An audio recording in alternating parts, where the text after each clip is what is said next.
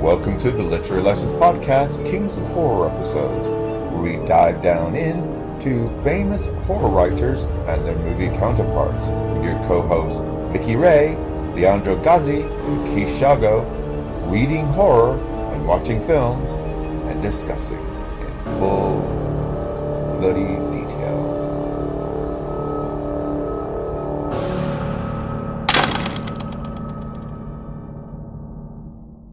Literary License Podcast is the Kings of Horror book to screen, and we'll be covering Battle Royale by the Japanese author Takami, and the film from 2000. And before we get started, let's find out who's with us. We got Vicky Ray with us. Hello, Vicky. Hi, everybody.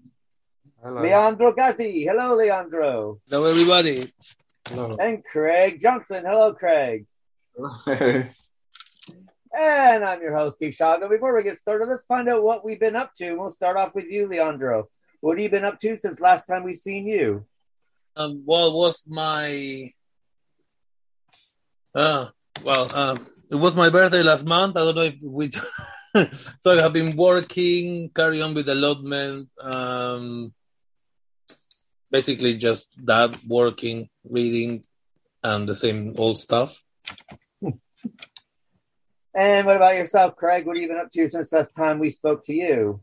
Same old. I'm in talks with a cafe garden for a art exhibition for me and David. That's going to come up soon. It'll either be like late summer or maybe possibly the autumn. I'm watching the Doctor Who double bill. I'm watching the 1960s movies on Sunday with David at the Phoenix Cinema in East Finchley. The Peter Cushing ones, is that correct? Yeah, that's it. Classic. Yeah, those are the originals, right? Yeah. Well, the original movies, not the original The movies, series. okay. Yeah. And what about yourself, Vix? What have you been up to since last time we spoke to you? Not much. Finished watching Stranger Things. I didn't finish it. I guess we'll have another season. At least I hope we do, because I didn't like how they left it. I loved how they ended it, but I want more. Just doing my typical. Been watching a lot of old Hammer movies and Amicus movies and stuff like that. Kind of so tired of all the regular news stuff. And between that and the news, I do whatever I can to avoid it now. So I've been watching a lot of old movies, Bela Lugosi, kind of stuff like that. Taking care of my doggos and the fam, and trying to stay cool. It's really freaking hot here in Texas today. And just fixing to go home to the fast city of Watertown, New York in a day or two. So I will make sure I tell everybody that you said hi, Keith. Yeah, tell my sister hi. I'm so popular there. They love me. Hey, they probably don't love me, so I can tell you that. No, they fucking hate me, but I don't care. I'm the bastard that left. Yeah, well, same here. I'm the black sheep as well. Don't feel alone. Better to be a black sheep in Watertown than be part of the popular. Yeah. But I was finishing watching Up the Boys. I think I'm up to episode 7. We got like 8 or 10. I hope they have 10. Because the last 2 episodes, I'm up to 7. I think 8's on tonight here in the States. Getting wicked good. I know you didn't watch it, so wait till you find out. Woo, there's a couple good things going on. Huh? Someone made me watch the first opening scenes of season 3. Yeah. Yeah. It is vile. It's disgusting. It's offensive, and I totally love it. It's just freaking great. I just love it. I don't care who you are or what your politics are. It's just damn funny stuff. I don't care. They pick on everybody, and it's just great. You know, they were even calling out people like Lindsey Graham on it. You know, the senator from Georgia here in the States, and I was dying because you know how they got, what is it? What's the company? What's that company? Vought Industries in the series. Yeah. And they're making it look like all of these people who are actually alive this season are kind of involved in it, even the present government. So I'm like dying because it would be so doable if this wasn't, sci-fi. It's just funny as shit. It's great this week. You guys will love it. That's all I can say. Still have not gone and watched Jurassic Park or Maverick. So I haven't gotten there yet. I'll just wait for it to stream. I watched Jurassic Park. Was cool. Did you like it? Yeah. Was really cool.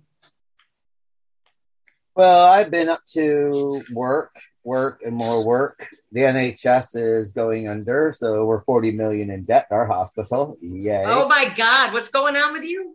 Oh, thanks. I don't know. Everyone's leaving. It's probably one of the worst places to work. And I'm sorry if people from Royal Free are listening to it, but you guys are all cut. My daughter keeps wanting to be a traveling nurse. Maybe I should tell her to avoid England. Yeah, avoid England at the moment. It's going Prime downhill. Minister list as well now. I've been watching your news. I'm glad we're not the only on the nitwits. Yeah, no, our prime minister is gone, and half the government's gone, so they've all been fired. We only dream of that over here. It's not fair. Well, I mean, the thing is, it's like, they're just going to replace him with another idiot. That's the problem. You might be surprised. You might be pleasantly surprised. No. Well, today at work, the people were celebrating, and I was thinking, okay, I would celebrate if I know who is coming, but no one knows who is coming, so probably... No one knows. What are they just going to, pick it out of a hat? Give somebody the prime minister job? Well, I mean, the problem is in England, I think that when it comes to government anyway, they need to kind of, blow it up and start over, because all the MPs are just horrible. No one can name one good MP. That's the problem. And it doesn't matter if it's Labour, Conservatives, Liberals, or anything.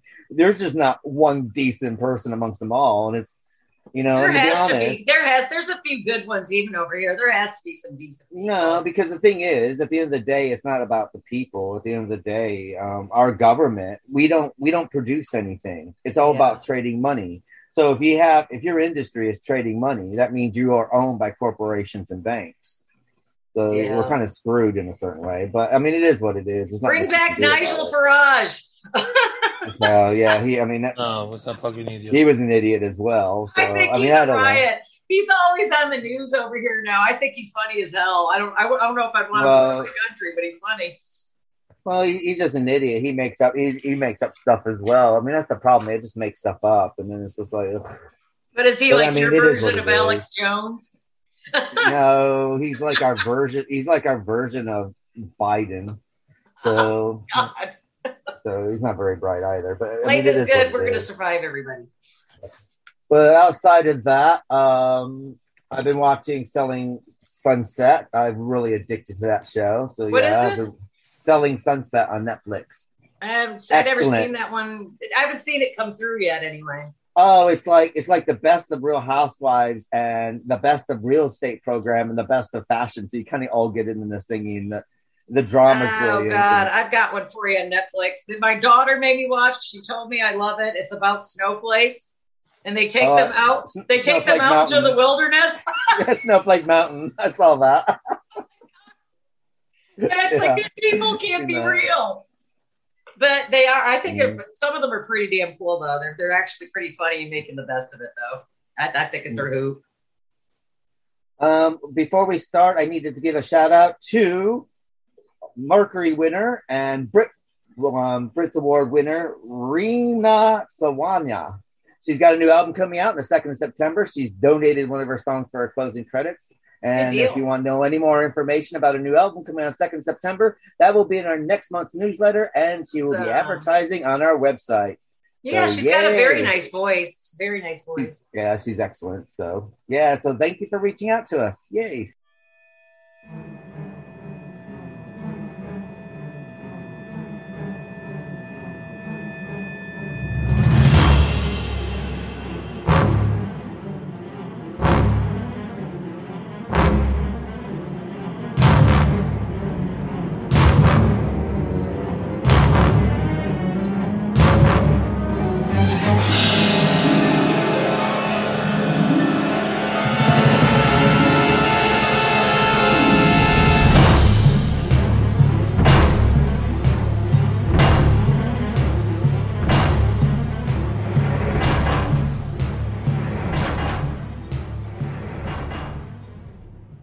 Well, that brings us to Battle Royale, the novel, which is the first novel by Japanese author Toshun Takami. Originally completed in 1996, it was not published until 1999. The story tells of a junior high school student who are forced to fight each other to the death in a program run by a fictional, fascist, totalitarian Japanese government known as the Republic of Greater East Asia.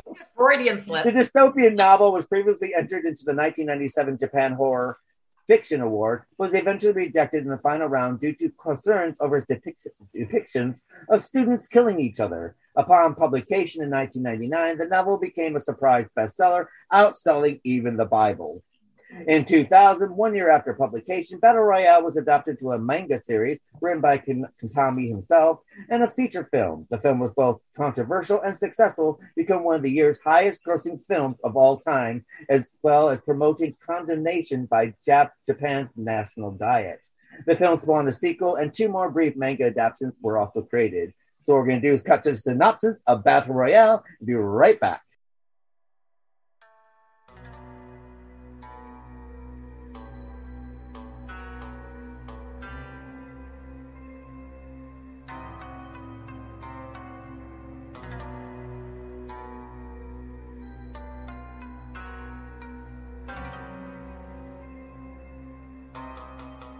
Hello everyone, today I'm giving you a synopsis for the Battle Royale by the Japanese author Koshan Takami.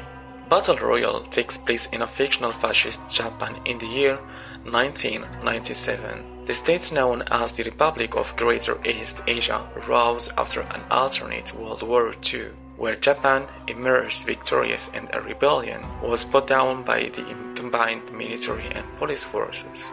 The government controls everything, and anything immoral, such as rock music, is banned. Alice beautifies the government, along with an unnamed dictator with a strong cult of personality, able to bend the whims of the populace. The government has established a military program, the Battle Experiment number 68, wherein 50 randomly selected classes of third-year junior high school students are kidnapped, dropped into a remote location, and forced to kill one another, until only one student of each class remains. Ostensibly, it is to help the government and its military research survival skills and battle readiness.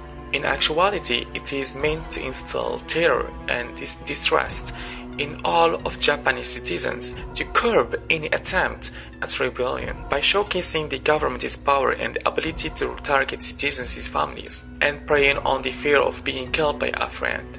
A group of students from Shirowa Junior High School, a junior high school in the fictional Kagawa Prefecture town of Shirowa, prepare for a field trip. Among them are wannabe rock star Shoya Nanahara, whose father was killed by the regime, Noriko Nakagawa, the Timor crush of Shoya's best friend, Shogo Kawada, a quiet, tall, young transfer student, and psychopathic prodigy Kazuo Kiriyama. En route, the guest, the field trip was a rose for the program. The week in a classroom on a small, vacated island, surrounded by tropes and wearing metal collars around their necks. A teacher, psychopathic sadist Ikipatsu Sakamochi, briefs the student. The class has been chosen to participate in the program. The students are also given a time limit. If 24 hours pass without someone being killed, then all of the collars will be detonated simultaneously and there will be no winner. It is mentioned that only 0.05% of programs end in this fashion. The students are issued survival packs and a random weapon and sent out into the island one by one, while most of the students receive guns and knives. Some acquire relatively useless items like bomb ranges, that borrowed darts, or a fork.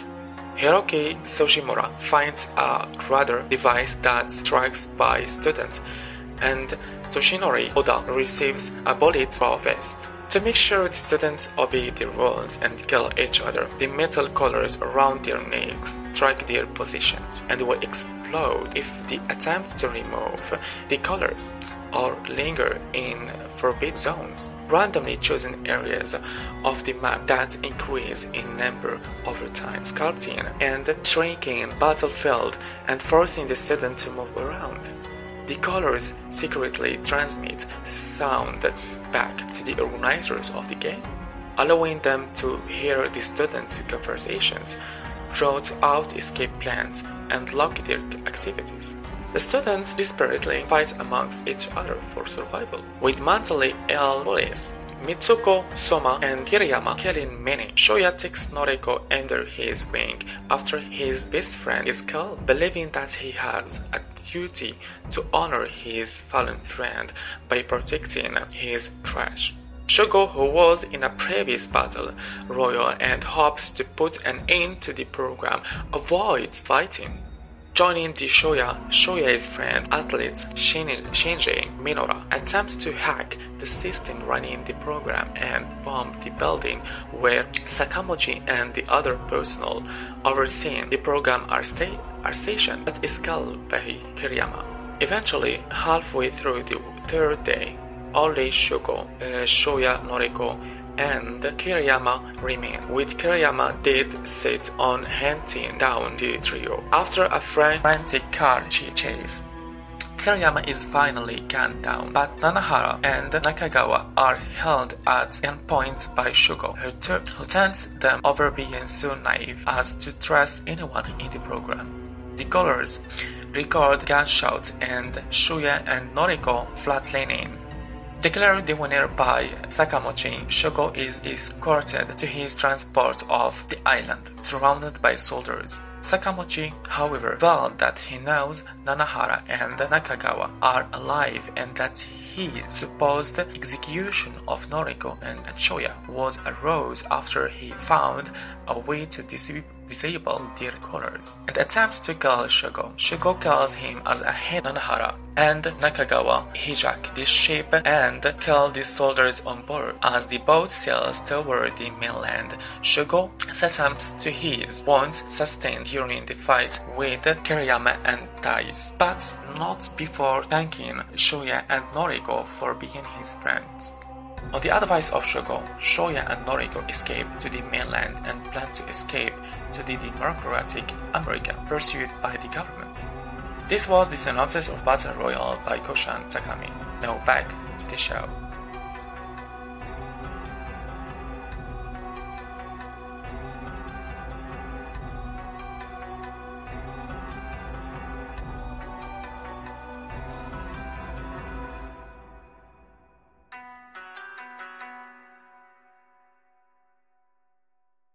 Hello, welcome back to Literature Lessons Podcast. We're discussing Battle Royale, the Japanese novel by Koshan Takami. So, Leandro, what are your thoughts about Battle Royale? Well, even though it's a really fat book, like a Bible, I really enjoy it. I like think? It. Yes. It's really easy to read. I like it because the chapters are not really, really long. And then it's like, for me, every time I was reading, it's like a countdown. Every chapter is like a countdown. Yeah, like how many students are left. Yeah. Exactly. And even that is like, you will see like, okay, there are 4, then they start to like go down, and it literally telling you like 38 are remaining. So it's really cool. As we have chatted before, well, Vicky mentioned that it's really hard because of the names. I didn't pay attention to the names because I'm really bad with names. So I just concentrate on reading and understanding. I put a little list and I tried to keep it straight. You know, no, I don't work like that. So I just read it and that's all. And actually, the movie just won winner, so that was the point of remember 43. Yeah.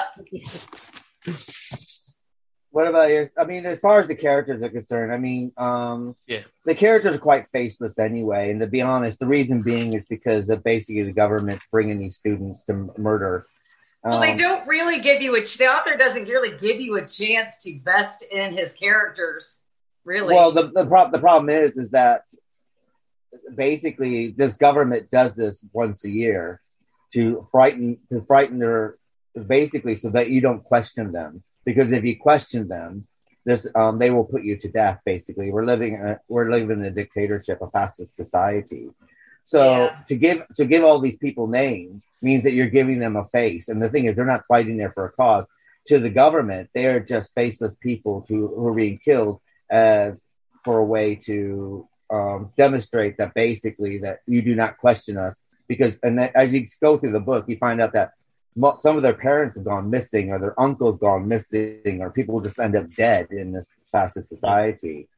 And I guess you could probably bring it along to like Nicaragua back in the 70s and 80s, and Guatemala and all those kind of things, or even in some Middle Eastern countries or some African countries as well, when they had fascist dictatorships. Even in Mussolini in Italy, and even with Hitler and Nazi Germany, I mean, some of the people would just disappear. If you question, that happens all the time still over here. Yeah, it happens to celebrity. It happens to celebrities that we don't like. We cancel them and we never hear from them again. Or if you hang out with the Clintons. God forbid if you sleep with Clinton, you never heard from them again. Hey, I want to say one thing before I forget, and I know that I talked to Keith about this. When you guys read this, I read articles on this, and they say that the author of The Hunger Games did not swipe this story, but there's no way she did not swipe this story. Yeah. Even if she's listening, there's no way. She definitely. Suzanne, you stole it. You stole it, Suzanne. You stole it. And it's because of you we got that. I was watching some videos and stuff, because sometimes that helps me figure, get through a book or something if I hear somebody else's take on it. And they were talking about it, and they say, no, she couldn't have possibly done that. That would not have been, what's the word, ethical. And all I'm just like, I still say she stole the I mean, she the might problem not have stole it, but she got a lot of it. I mean, the thing is that her book comes out 15 years later after the movie and this, and the movie was a huge hit, especially in England. I mean, this movie was #1 hit for a while, so which we'll get into the movie later. So, Craig, what are your thoughts of Battle Royale? It was a big fat dossier of death. It was. It felt like I was reading like a computer game. I preferred the writing style from Let the Right One In. It was really well detailed and easy to follow, and I just like every episode, every chapter, the countdown went down, and you could count who died, sort of thing, and it just felt very. It was good though, and it made me think of like what you were saying just then, Keith, and of the Ukraine, because at one point, these kids are kidnapped by the government to take part in this radical regime, and it just made me think of the Ukraine, where like one night, they could have been having a nice art exhibition in the local community, and then overnight Moscow's firing missiles at residential areas, and people are going missing. He wants to start firing them in Alaska too. Alaska's next, families are fighting, and uncles are going missing, things like that. So it kind of made me think of that as well. But in terms of the book, I enjoyed it. It's a good read. Did you guys think it kind of invaded your comfort zone a little bit? Because nothing is really as unattractive as children being forced to kill each other. Well, I mean, another thing is that they don't really go into ages. They tell you the grade, but their ages are between 14 and 15 years old. And 50? 14 and 15. Oh, I was going to say, because I'm thinking of the movie too, but some of the main characters in the movie, like the main character, I can't pronounce his name, the good guy. Nanahara. Yeah, but he looked older than a teenager. Well, I mean, of course, when you do movies, you kind of have to make them a bit older. But they were all, but the characters, though, in the book seemed awfully mature. But I guess one would have to mature very quickly if one is thrown into a 72-hour nightmare on a deserted island. Well, the thing is, they're not really that mature, because if you look at their versions of like what love is, it's a very childlike version of what love is. You're like, I love him because he plays music, and I love him. It's all the girls are like that.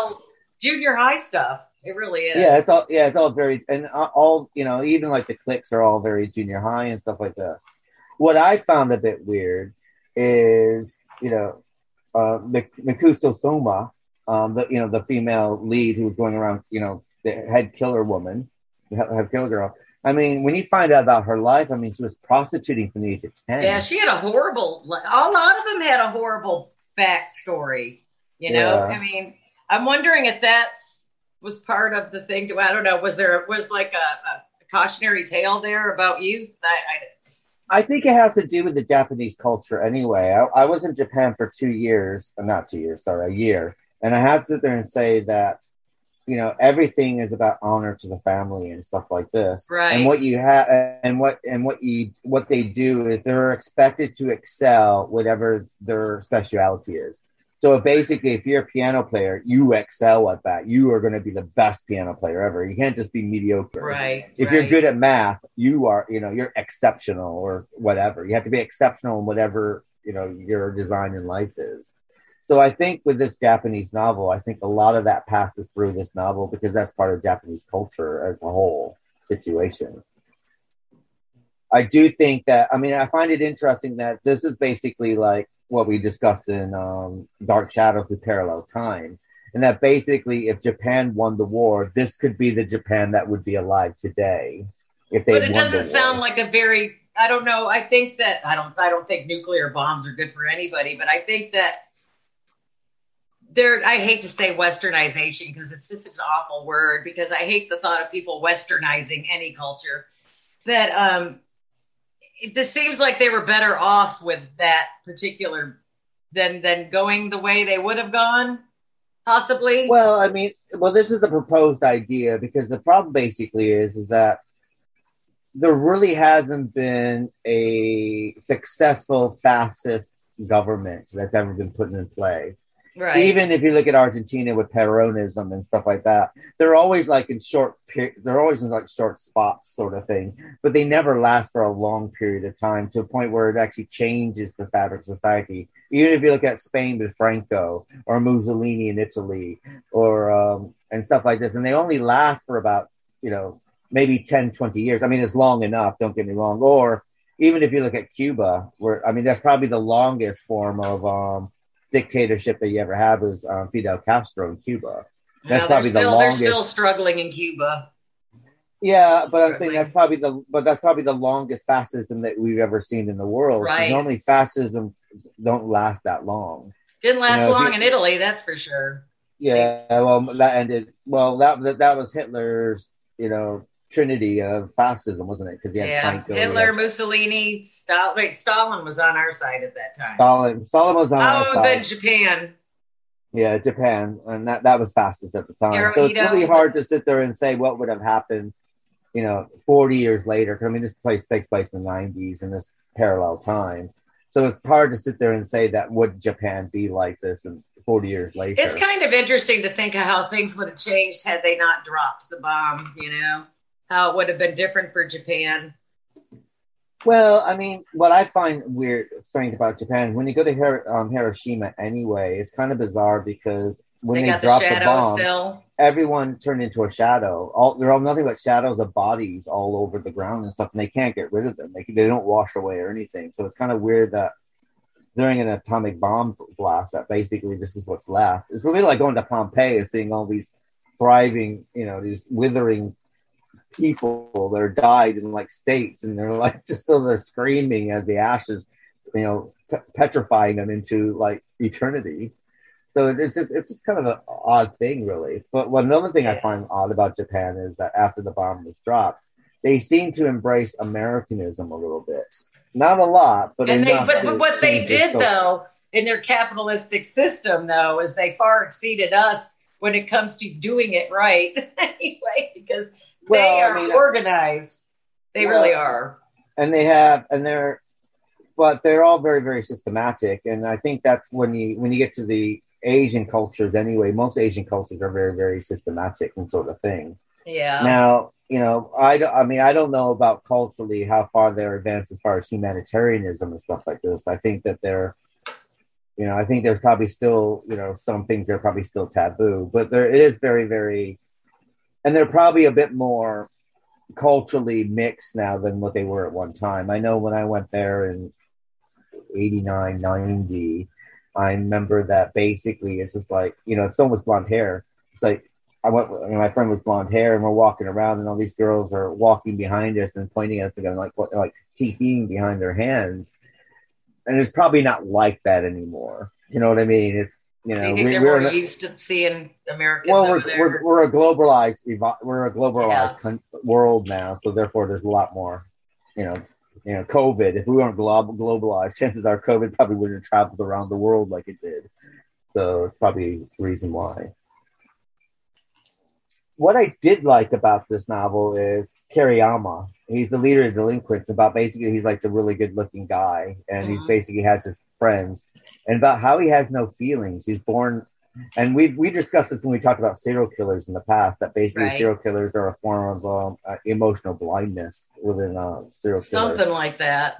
Something's broke, you know. Yeah, but they don't feel anything, and it's something that you're born with, sort of thing. And this is, you know, is a theory based on a psychologist of Jungian proportions. So I like the idea that we had, you know, Kiriyama in this situation where basically like he felt nothing, and then he just killing his friends is for the sport, and he felt more alive then than everything. And I quite like that. It's like a little nod to the whole serial killer thing. So they called it the number 68 program, and I guess it was 50 kids that they chose or kidnapped, I should say. They take one class ever thing, and now I mean this is what's quite interesting about the book. When we get into the movie goes in kind of a slight different direction, a little bit, yeah. But in the book, basically what you have is that basically when we got Kawada basically discussing it with Sakaguchi about, you know, oh, this is messed up after everything's finished, and he talking about his daughter, how his daughter, you know, is going to be, you know, if she gets picked, you know, she knows it's her duty to the country to take part. And which is quite interesting when you kind of look at the whole situation, is that there probably are families who sit there and think that this is their rite of passage into and for the ideal life within their, you know, in their world. And of course, you know, to stop people from going across to, you know, like Christianity and religion is still a part of their fabric, but the government is the religion as well, that you find out in the book and stuff like that. Is Sakaguchi, was he the teacher? He was the head. He's the government official. There's no head teacher. They killed the teacher. Okay. In the book, yeah. Okay, so I got him confused, and I kept thinking he was the teacher for some reason. No, he was the government official that overlooks the games anyway. So he has no connection to the class in the book whatsoever. Yeah. That'd be basically, you know, is that if your class gets, you know, it's chosen, you go on a field trip. Okay, yeah, that's right. Some FBI or CIA agent that waiting to tell you that this is what you have to do. So I find it kind of intriguing, though, that Takami wrote this book because he had a dream. You know, it's like, where are all these people getting these dreams? Sort of like Dan Curtis. He dreamt of dark shadows. Boom, there's dark shadows. You know, it's like, why can't I have profitable dreams like this? But well, I thought you that can. Was you just cool. gotta learn. Everyone does have profitable dreams. They just have to learn how to write them down. Yeah, well, yeah. There you have it. But I thought that was interesting. Take that 10 minutes. Well, because he was like, I guess he said he was lying in his futon, half asleep and half awake, and he got the mental image of a teacher from a school drama I saw on a TV long ago. All right, class, listen up. Now today I'm going to have you kill each other. He must have been a pleasant fellow to hang out with, don't you think? And he came up with a concept. I guess he went over it with his friends, and they said it sounded like a reimagined pro wrestling battle royale match. And, you know, and I was kind of wondering, it's like, is that where we got the term it's going to be a battle royale, or was it actually wrestling that did the battle royale? But it makes a lot more sense when you think about it. But it is, you know, and I was trying so hard to keep the Hunger Games out of my mind while I was reading this, so much so that I got the audiobook so I could have that too. Because that's seriously the only problem I have with this. An excellent book. It's an easy read. They're short chapters, but I just have that when you get them all together, the names, they kind of keep rolling into each other. And it confused me a little bit. So I think you got to almost, especially if it's like a school assignment, you got to write notes or make sure you got some kind of, you know, to keep it orderly in context. So. Yeah, did you have when I read, I have the kind of the impression that the students were in the school, but it's like kind of like in this way they were kind of like selected because they didn't have any like strong families. Like for example, no, there was one that his dad has committed suicide, or another one that I don't know. To me, it feels like it was like kind of like a boarding school, when they are there and they're like all the time. I don't know I if would you have the say same impression or not. I think that basically they just pick like a regular school, and I think, but saying that, I would imagine that they would probably pick poor areas schools than they would pick like the rich schools. So if they're gonna pull a class. I mean, they say that. I mean, they That's do what say I was that. confused about. I mean, basically, schools are just basic schools over there. I know they got rich schools and they got your regular schools, but was this just a regular random school, or was it something targeted? Because I didn't No, get that out of the apparently book. it goes through the speech Like a lottery? it goes through a lottery system, Okay. and what school gets picked. But saying that, I really, it'd be a bit like, let's sit there and say they did it in the States. Let's sit there and say, let's take New York City for instance. And okay, they're gonna do the battle royale in New York City.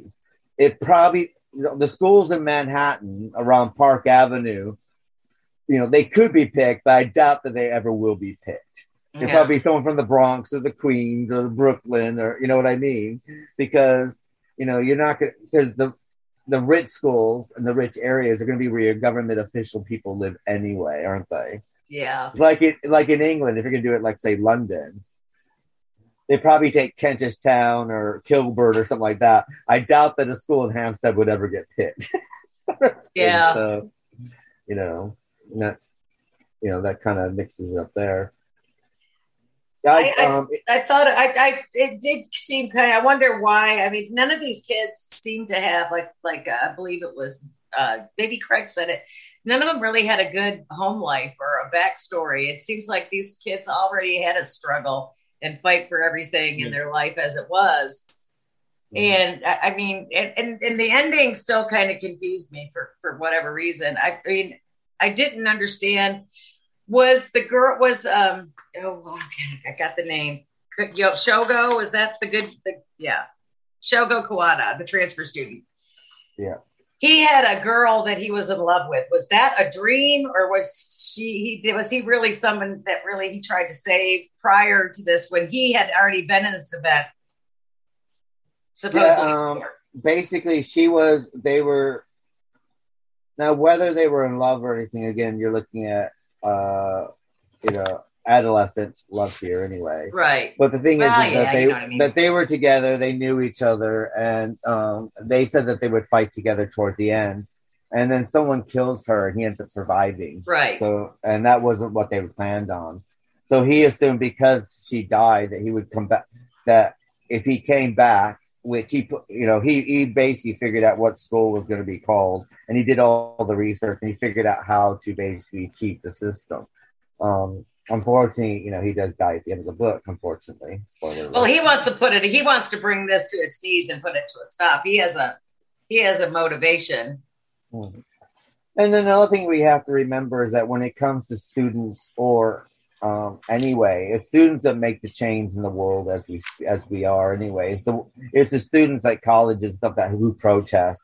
When you get to around our age, we just, TV is a lot nicer if we just sit back and watch it than going out and protest against something, So to make the change, it was like, and that's why, Nariko and Shiya, basically, they make a promise that they will help bring down the government because of this sort of thing.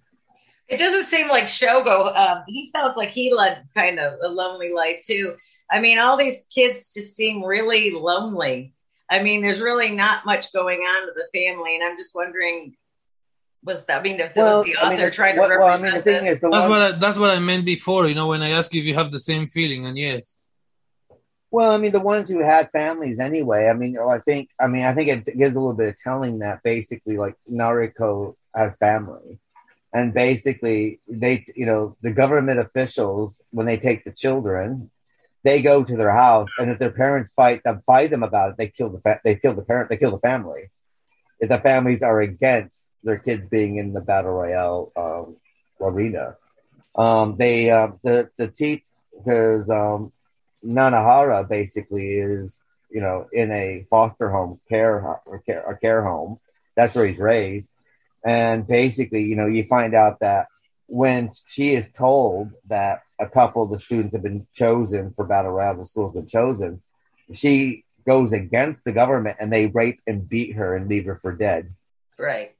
And they also find out that one of the other girls, can't remember the main girl, one of the girls' name, that they find out that her parents, the first girl that gets killed, she's hiding at the table and she's trying to call her mother on the mobile, and the mobile gives her away. Yeah. And the guy tells her that you can't reach your parents because your parents didn't want you here, so your parents are dead.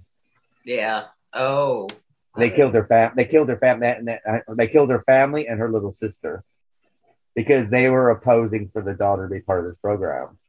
So even if you had a family, you have this laying over your family at all times. That basically, the government can come in at any time, and we also have the computer. That was person. Shuya's family, right? Shuya's family, his father. Those were the ones that were anti-government.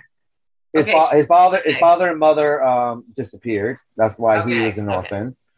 We have the computer guy, and basically his uncle was against, and his uncle left him the tripwire and said that one day you may have to use this, and he disappeared because he was speaking out against government. Right. So they all had people. You're living in a state in a world that, put this way, anything you would put on social media, chances are you may not be heard of ever again. Yeah. We don't have freedom. You don't have freedom of expression or freedom of speech or anything. Yeah. And living in today's world in the cancer society that we are, this is, I think that's why this book is a bit relevant, because the thing is, it's important that we all have freedom of speech. I might not agree with what you're saying, but you have a right to say it.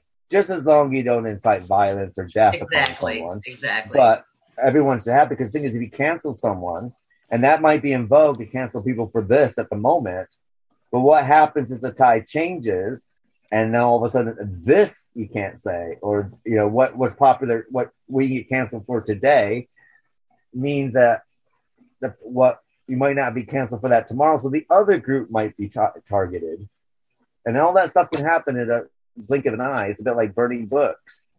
You can start off burning books, but when do you stop? You can burn Catcher in the Rye, but it won't be long until you finally get to the Bible. It won't be long until you might get up to the Quran or other things, because once you start that censorshipism or censoring people what they say, it's a slippery slope where you go from there. Yeah. Did you think the characters were kind of static, even though that the story was dynamic around the characters? I think it had to be static for the simple fact that basically your attention is more on the main characters, because your main characters are the ones that are going to turn the tide and have the ideas about turning the world. The other ones it's like a dodgeball. You have your captain of your dodgeball team, and you have everyone else around them, and then you have like 3 or 4 star players. And the star of the dodgeball tournament and the 3 people who are very good, that's who you keep your focus on. Everyone else is just fodder. Basically, they're just there to be hit with the ball and be knocked out. But you need them, because without them, you don't really have anything interesting. So I think that's the reason why a lot of your characters kind of go off. You don't have a lot of information. You find out how they die and stuff like this, but you only find out how they die through the main character's eyes. So everyone, it's a bit like watching a Friday the 13th film or a Halloween film or a slasher film, that you're only really interested in the final girl, and maybe a guy or whatever is going to help that person get to the end. Everyone else is there for body count. So it's like, it's like, let's take Friday the 13th part 5. Let's take part 5. Basically, you have your main girl and everyone else in there. You're interested in the gory deaths, because that's exciting to watch. But you can't.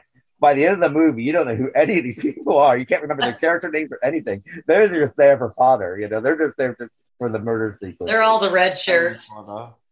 Precisely. And that's what Battle Royale is, basically. It's just like, you have your 5 main characters, and it's, you have the female killer and the male killer, and so you see all the murders going through their eyes because they're the ones doing most of the killing. And then the other killings that you do see are through Shaya Kawada and Nariko's eyes and how they're there. But you don't really see, and they seem to be in places where the murders are coming, or they're coming across the murders. Oh, and the computer people as well, because they're trying to break down the government. So you have that story going on at the same time. Well, so when you look at the murders, the only murder that really is outside of it is the couples who commit suicide. The boy and yeah, girl and I mean, suicide. the talk about starting it off with a bang, they weren't even going to deal with that at all. I wasn't really expecting the characters to jump. I thought, they were going to have a moment,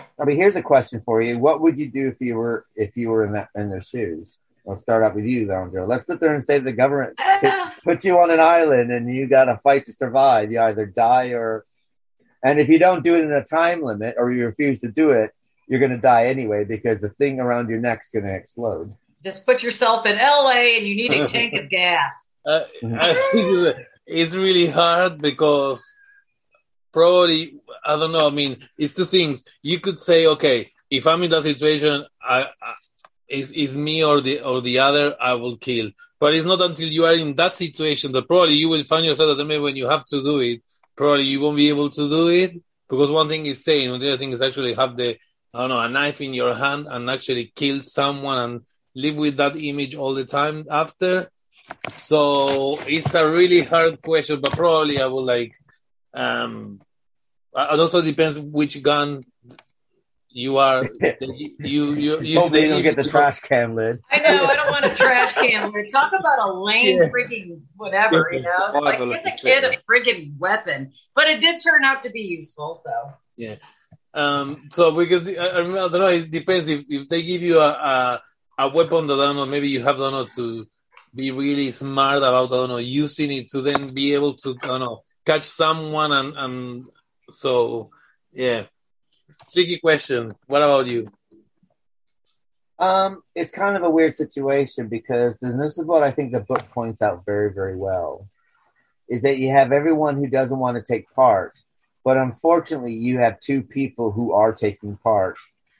And if someone's coming at you, because if you look at the students in general, none of them really wanted to take part in this. Yeah. And the ones who did end up taking part is because they were very, very scared and they're just like running around. But the 2 that basically is what are making people take part are the female killer and the male killer. And if they're coming at you, you're going to have to try to defend yourself. You don't have a choice. You really don't. Have a choice. So this game that you don't want to play, you end up playing. Yeah, you're almost forced into it. And I think that becomes very, very evident. And then as time goes on, your lack of sleep and stuff like this. And then I think this is what's clever about the novel as well, that we find out when Shoya is rescued and brought to the lighthouse with the 5 girls. Yeah. And then that was my favorite scene in the book and in the movie. Out of all of them, the chaos that ensued, I loved it. Well, it all takes is basically the one girl dies from poisoning, and all of a sudden it's like the paranoia. They all turn on each other, and all of them dead. And that's probably what would happen, speaking psychologically, because you really get to sit around and trust everybody. You got like a day left, and you really honestly that you want to live. I mean, let's face it, survival kicks in, skills kick in, your nature kicks in. I mean, if it comes right down to it, I mean, you're forced to. What do you do? I mean, I doubt I would off myself. I would probably give it hell and take out the people I hated first. Well, even with Kawada, I mean, with Kawada and Shoya and Nariko, you know, they're hanging around together, but you don't, at any time you feel like Kawada could just.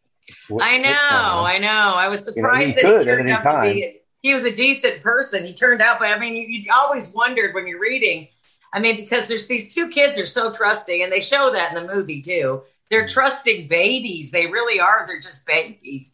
And they trust this older boy. And you don't know if you can trust him, you know, but they don't know how to be any other way. Mm-hmm.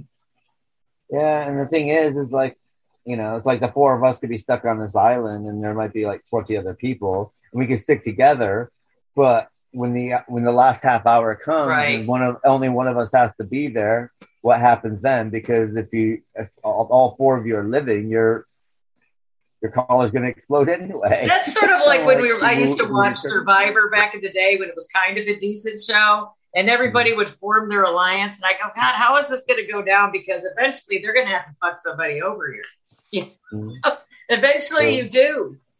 So and what about you, Craig? What about yourself, Craig? How would you react if you're thrown into this? Probably become a cannibal.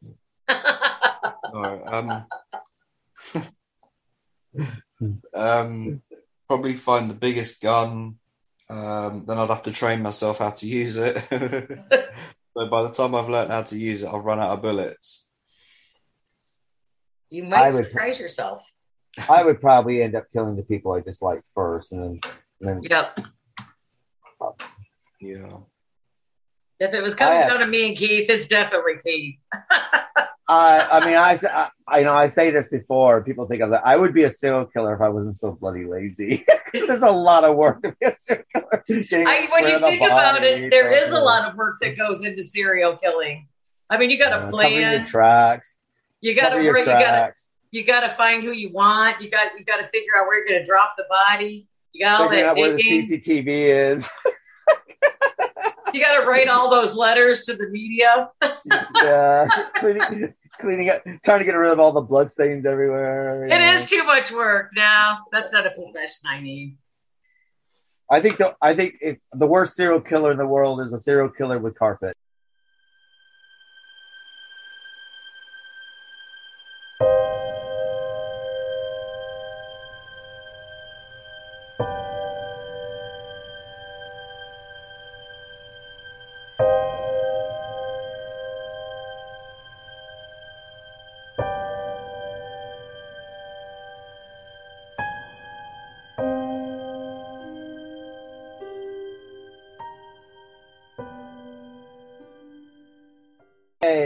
So let's rate this book from 1 to 5. So starting with you, Vix, what would you give Battle Royale? I'd probably give it a 5. Actually, I'd give it a 4.5, only because I suck at Japanese names. But it's an excellent book. It's a short read. It really is good, and it's a thought provoker for sure. What about yourself, Leandro? Well, I was thinking today, it was a bit tough because it's not a horror book. It's just, for me, it's like a organized game of killing, right? And basically, I mean, you read it to know what's going to happen, but it's nothing like in the other book that you couldn't explain, and then you know what happened at the end. So I would rate it with probably 4. What about yourself, Craig? I'll give it a 5 because I enjoyed the countdown of people dying in each chapter. You like the kill. Yeah, it's sort of. What do you actually like, Craig? You got me wondering now. It sort of finished off each chapter. It was like, oh, okay, another one's gone. Oh, we're getting down lower and lower. 9 kids left, yeah. Down to 9 students. Yeah, it was. I'm going to give it 5 stars because this is the second time I actually read it. I read this book back when the film first came out, and rereading it, I actually enjoyed it more now because I actually paid more attention. It did take me. I started reading it. I finished it. It took me a little bit longer to read because I was kind of like savoring every single chapter as well. it wasn't something I was just reading. Well, it wasn't long chapters. I mean, the book was long, but when you get those intermittent breaks, it makes it easier. It really does, because you feel like you got somewhere, even though it's really thick. Yeah. Well, I really enjoyed this, so I'm going to give it a 5-star.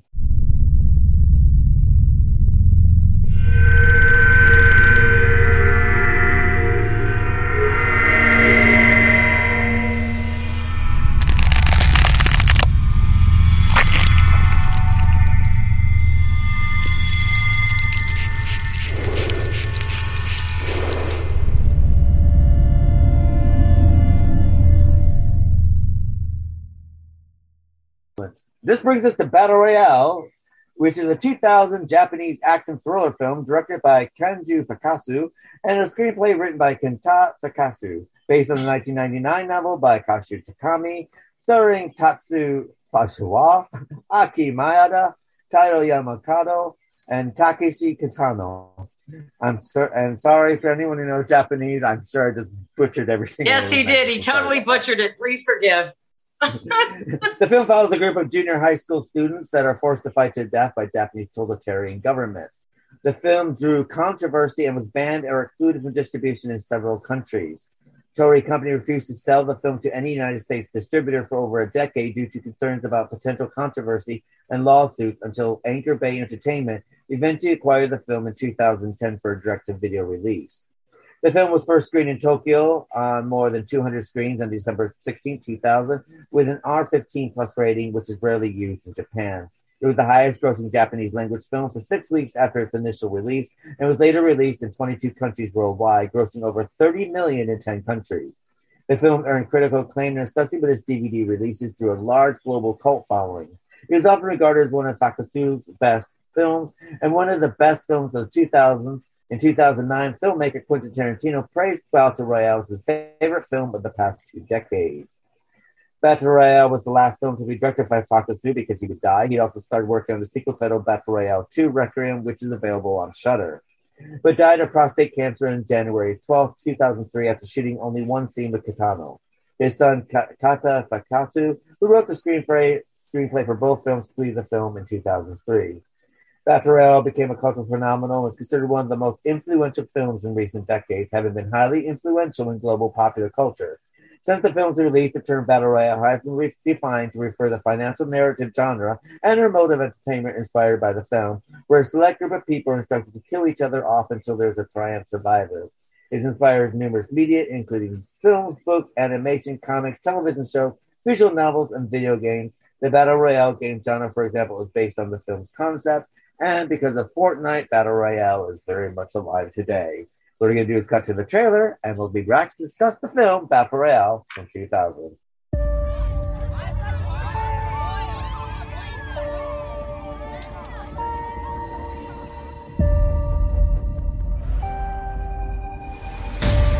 俺たちの義務教育も終わろうとしていた。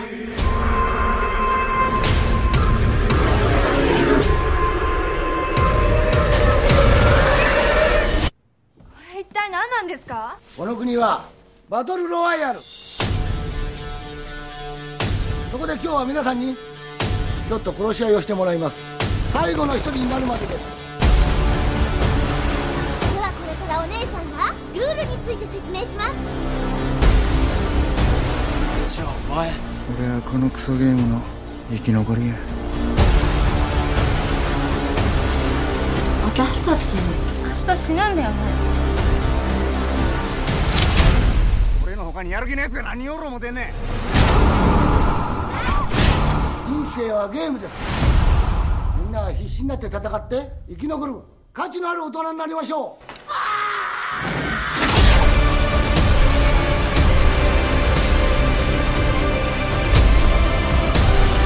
人にはいろいろ事情があるの。どうしてみんな簡単に殺し合うんだよ。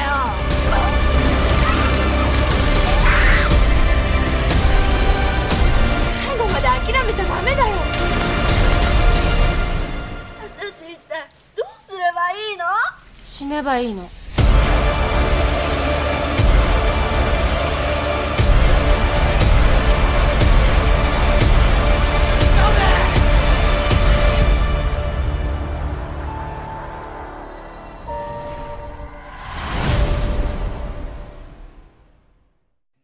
Hello, welcome back to the podcast. We're discussing Battle Royale for 2000. Starting with you, Leandro. What are your thoughts of Battle Royale, the film?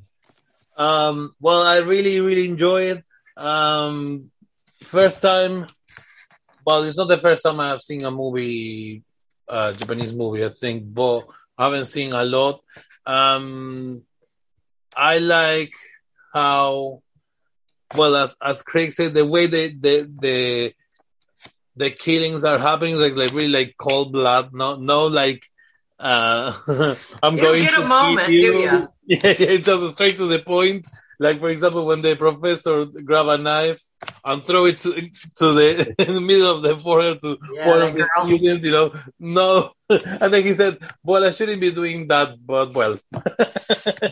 He was funny. Yes. I kind of enjoyed his presence in the movie quite a bit. That's when you feel how serious the whole situation is, and it's not just a hoax or this is the real thing, and you could die at any moment, and we're gonna. Here's no one's safe.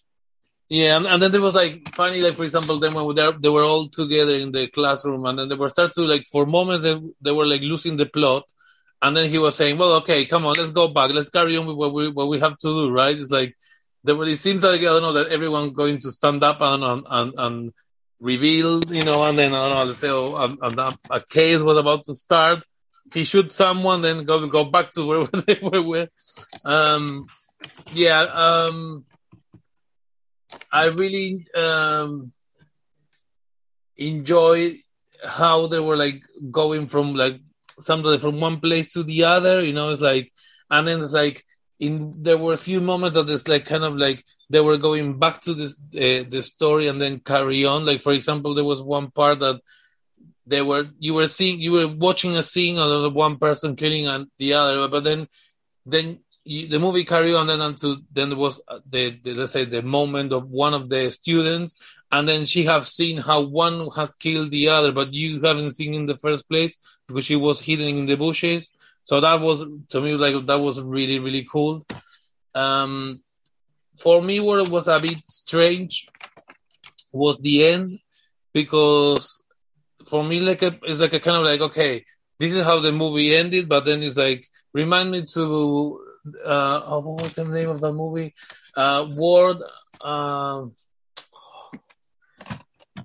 With Mike Myers and another, Wayne's World.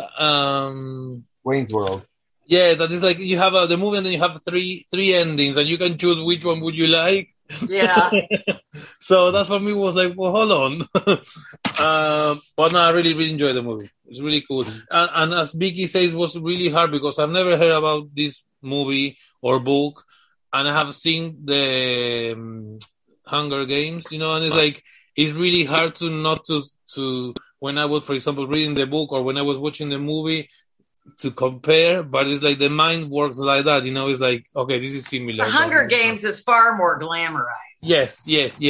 For when they're in the island and they say, okay, if you're staying still and you're not moving, the thing in the neck will let us know and they will make it explode. So that was the part that was like, okay, well, what's going to happen now? They're staying in the house. Are they going to die or not? So yeah, but really interesting movie. I like it. What about yourself, Craig? What are your thoughts? Yeah, I enjoyed the film. My favorite my favorite scene was the shootout. I've got to get the name. When Yuka eats the poison food. Yeah, that was my favorite part too. It's just great, man. It was like a bloodbath. Massive chaos, and then the guy was under the table. That's it. And it made me think of the poison berries in the Hunger Games as well. Yeah. I like the teacher a lot. I don't know why. He was an asshole, but a lovable let. You have to admit, yeah. He was dressed like... I loved how he wouldn't die in the end. You thought he was dead, then he just gets up. He was like a beige wearing someone from a soap opera from like the 90s or 80s or 90s. Possibly, the way he was dressed, just he looked like a dad, or a typical uncle or something, you know. And well, didn't he have fatherly feelings toward our main character? You know, that was weird. Well, I don't know if it was fatherly figures, but I think what it is that, see, the movie... Or is it a culture thing where they call someone uncle, but they're just family friend or close relative or something like that? Yeah. Well, I mean, the movie changes some of the books slightly with the simple fact that we're no longer living in a totalitarian government. I mean, it's kind of there, but now, instead of just picking a random school, they pick schools full of kids who are very unruly. So, you know, these are like kids who are like, you know, act very badly. You know, that's what we have in the movie version. You know, we have, right. And, you know, remember all the kids didn't show up for school, and Nariko shows up for school. And that's where they get the connection between the teacher and her, because she showed up and he took her out for ice cream, and he realized that she's quite a nice person, and she's quite an innocent person. Right. Where everyone else in his class, he just thought he had a school full of assholes. That's how in the beginning, though, just like Craig, when you watched the beginning and you saw the little girl, did you guys think that she was the winner of the prior games, right? The little girl with the doll. Yeah. She was a creepy little shit, wasn't she? She must have been all of 7, maybe. Well, another thing that's quite interesting is, and this is what you kind of get in the movie, they don't get in the book, is the way the media portrays this. Oh, look at her. We have a winner. Yay. Oh, look, she's smiling. It's like, this is a girl who's basically like just covered in blood, got the worst case of PTSD that you're ever going to see. And she's smiling. It's like, no fireworks for you. She just survived the mass murder of 42 kids. It's like, you know, at the same never time, quite it's sure like, where she was. I found it like they're like 14, 15, but sometimes they're like behaving like they're like younger than that. I think in the movie, I think the reason why you get that, because they probably are. I think kids. That the oldest actor is 25, and they're supposed to be playing 14 to 15-year-olds, and only 4 of the cast were 15 to 16-year-olds, and everyone else was like in their early, you know, late teens, early 20s. So they're trying to act like they're younger. So I think that's probably why you get that in the film, sort of thing. You know, I mean, you know, it's a bit like if you think of what's his name, the main killer guy, Kerry. Oh, God's name, I've been saying it so much. I think Kariyama, the main guy who's going around killing. He looks a lot older than the rest. That's what I've said. I mean, he looks like he's like 24, easy. Well, they made him a transfer student as well, which is kind of weird. Yes. And then Kawada is a transfer student, and he looks about 24, 25. I was just thinking, well, maybe they're seniors, you know? I mean, but why would they put them in with the same age group? I guess it doesn't matter. Well, Kawada in the book, I mean, he would be a year older because he participated in games, and then because he had to go back a grade, didn't he, because of the games. And in the book, they do the games twice a year. In the movie, they do them once a year. So, is it twice a year in the book? Twice a year in the book, yeah. And the teacher, Takeshi Kitano, I've just seen, he was the real life host of Takeshi's Castle. Oh, so he was a game show in real life, yeah. Well, this suited him perfectly. They couldn't have nailed it better. I thought he was entertaining as hell, tell you the truth. I thought he was, you know what I did do, I found a dubbing, I found it so much easier to read the subtitles that you pay attention to the dubbing. Yeah. That was making me flipping crazy. I couldn't do it because the Japanese dubbing is always bad. I had subtitles. Well, it's terrible. And it's just like, you know, find somebody who does anime at least do the voice, something, you know. But I mean, it made more sense in the Japanese version with the language and everything, much more riveting. It ruins it when you have this, when they put this dubbing in, it ruins the movie. I like the subtitling a whole lot better and just listening to the Japanese. Because it ruins it. I agree. They cast 6,000 actors and put them through a physical regime, and then I believe it. Whittled it down to 42. They'd go big or go home in Japan. Can you imagine working for one of their companies? It was a snuff movie. They make you exercise first thing in the morning. They actually do that stuff. It was a real life snuff movie. They actually killed 800. Well, You did They recognize one of probably the lead Takeshi's killer, Castle. Well, the lead killer actress, They have no the filters, girl who's right? going around, Kawu Sabaski. You do recognize her, don't you? He Kill looks Bill. familiar. She was in Kill Oh, Bill. yeah. The Japanese girl with the ball Yeah. going after Uma Thurman. Who in the was hotel. that? Who was that? She played Suma, the main girl who's going around killing everyone. The one with the sickle and went through the poor girl's But I mean, neck. she looks familiar. And wait, now not her, but the one that was doing when they showed the video, she looks so familiar that it's making me crazy. And I just know I've seen her somewhere. I love the video where they kind of explaining the rules of the game, and that was so well done. She's like really happy. It's like yes, and you have water, And you if you have don't move, food, you you explode have and bang! woohoo! Get out there and kill your classmates. When their throats exploded, I was like, oh. Kill your classmates! Wahoo! Yeah, that for me was really interesting. Is like the game the game is about killing, but the way the lady explained the game to me is like a bit like childish. Yeah. I mean, the only complaint I have between the book and the movie, and the book complements the movie and the movie complements the book, so it's good.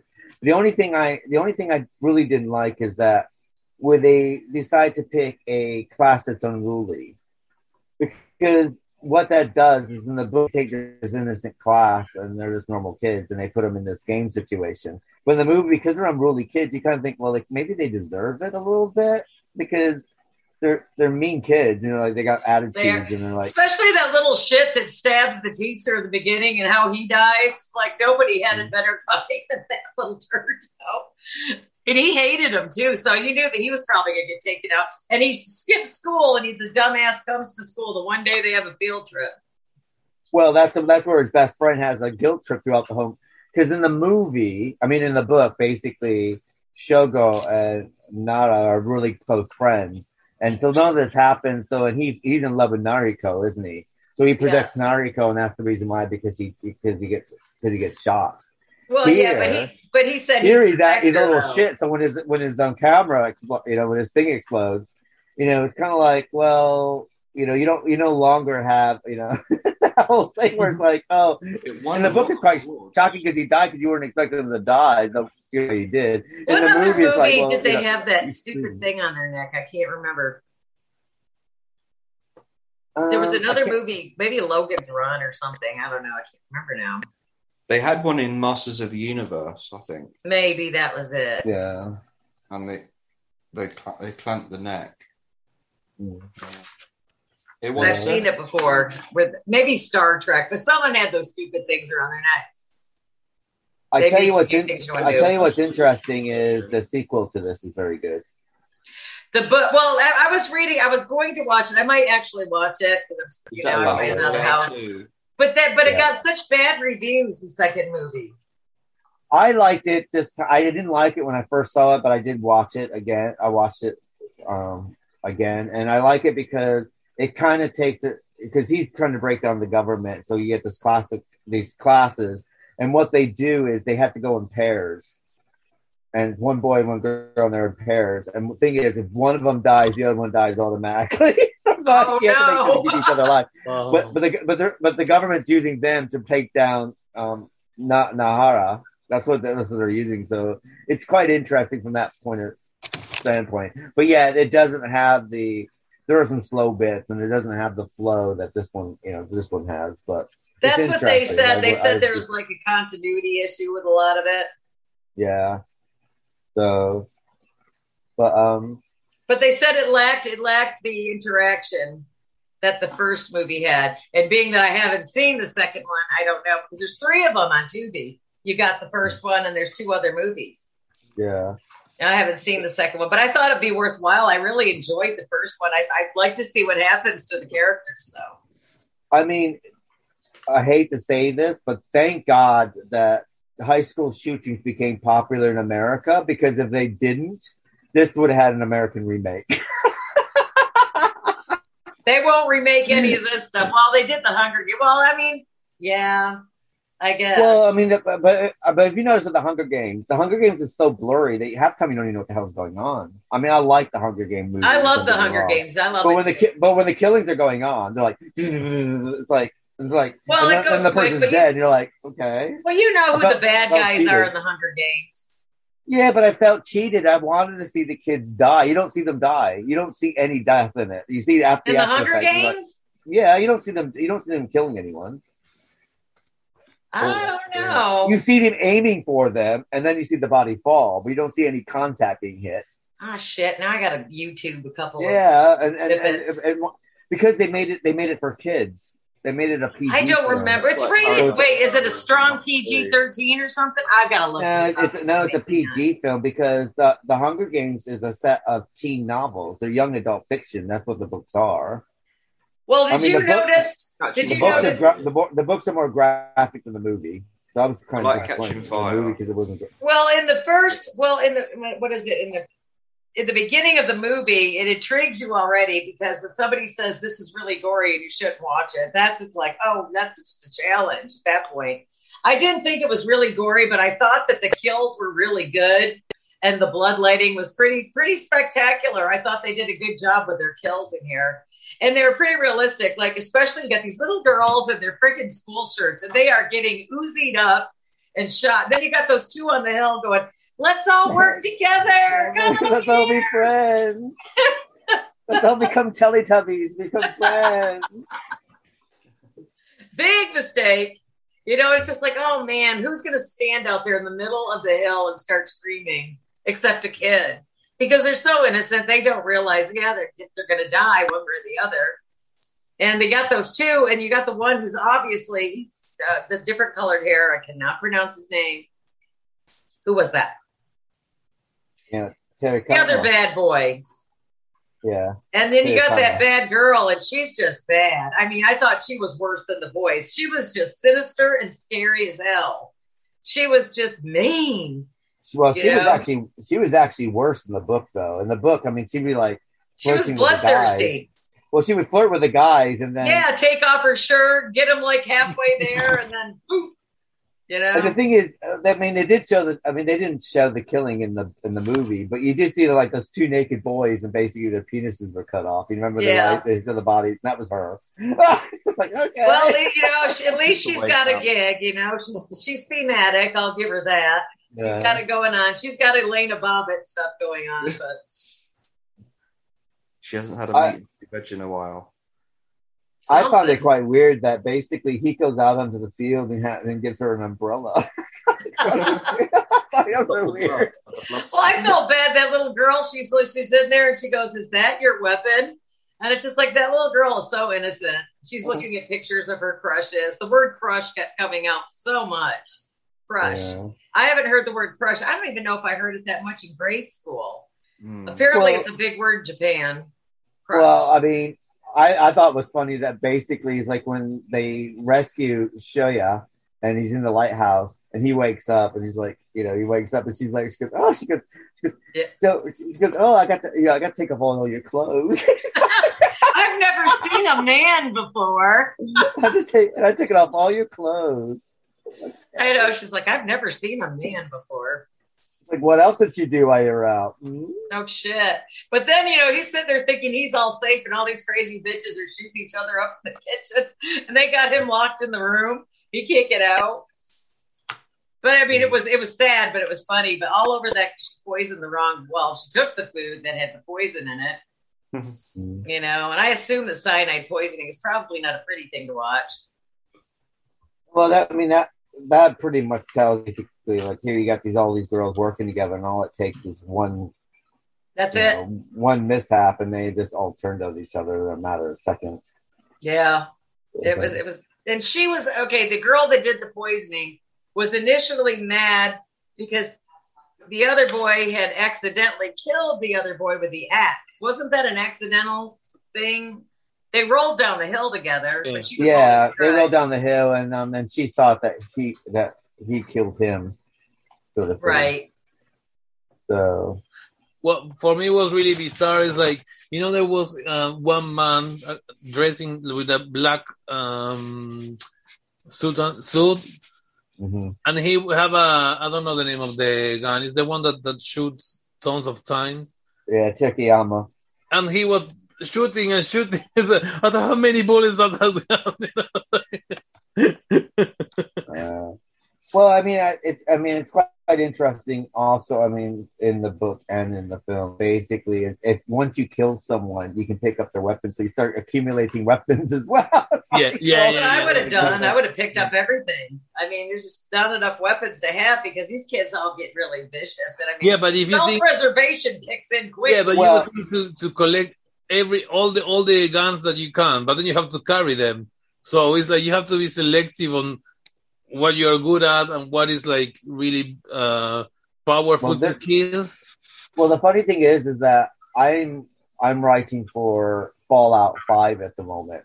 So I'm playing Fallout 76 at the moment. And so, I spend like 2 or 3 hours a night just to make sure I, get into the spirit of it. So when I sit down and write for 4 hours, I know what I'm writing. And the thing is, when you kill things in there, you have to pick up their guns. You have to keep picking up their guns, and my character in this game gets so weighed down that I'm always have to scrap everything just so I can build better guns. And I'm like, but yeah, you're right. It's like you get weighed down, but the more people you kill, the more weighed down you get. So because I'm doing it in my game at the moment, so right, I feel the pain.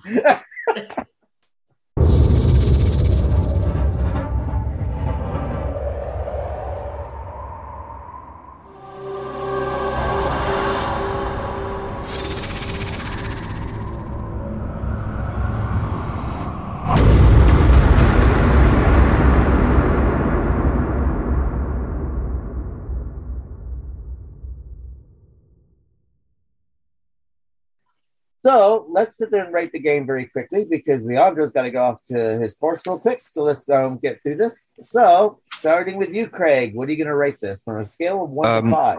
I'll give this 5 Mockingjays out of 5. 5 Mockingjays, all right. What about yourself, Leandro? What do you rate this? Yeah, 5. And yourself, Vix? Big 5. Awesome movie. Loved it. And one final question. Do you prefer the book to the novel, or do you like them equally as well? Starting with you, Vix. I like them both. I thought the book didn't reflect. The book reflects everything that you really want to know about the characters in the movie. It's a good read. It is a good read. Just be ready to take notes. What about yourself, Leandro? Do you prefer the book to the film to the book, or do you like them equal? The book. What about yourself, Craig? I like them equally, but I think if you want to learn about the characters, then read the book because you get a bit more back history. Yeah, more a smidgen of it, but yeah. And if you just want kill on kill, then the movie's great as well. Obviously, Craig's all over killing, so.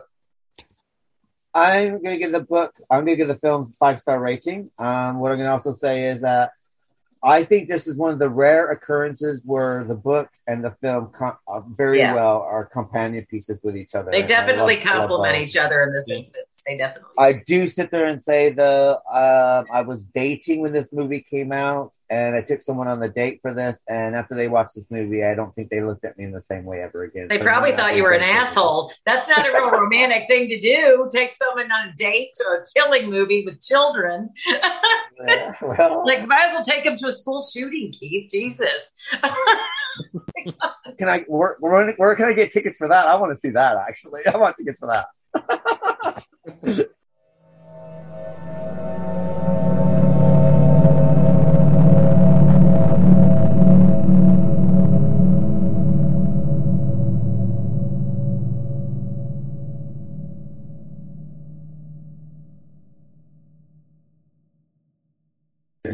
Well, this brings us to the end of the Literary License Podcast. Next month, I booked the screens will be James Herbert's The Rats and the questionable film called Deadly Eyes, which that will be an interesting conversation.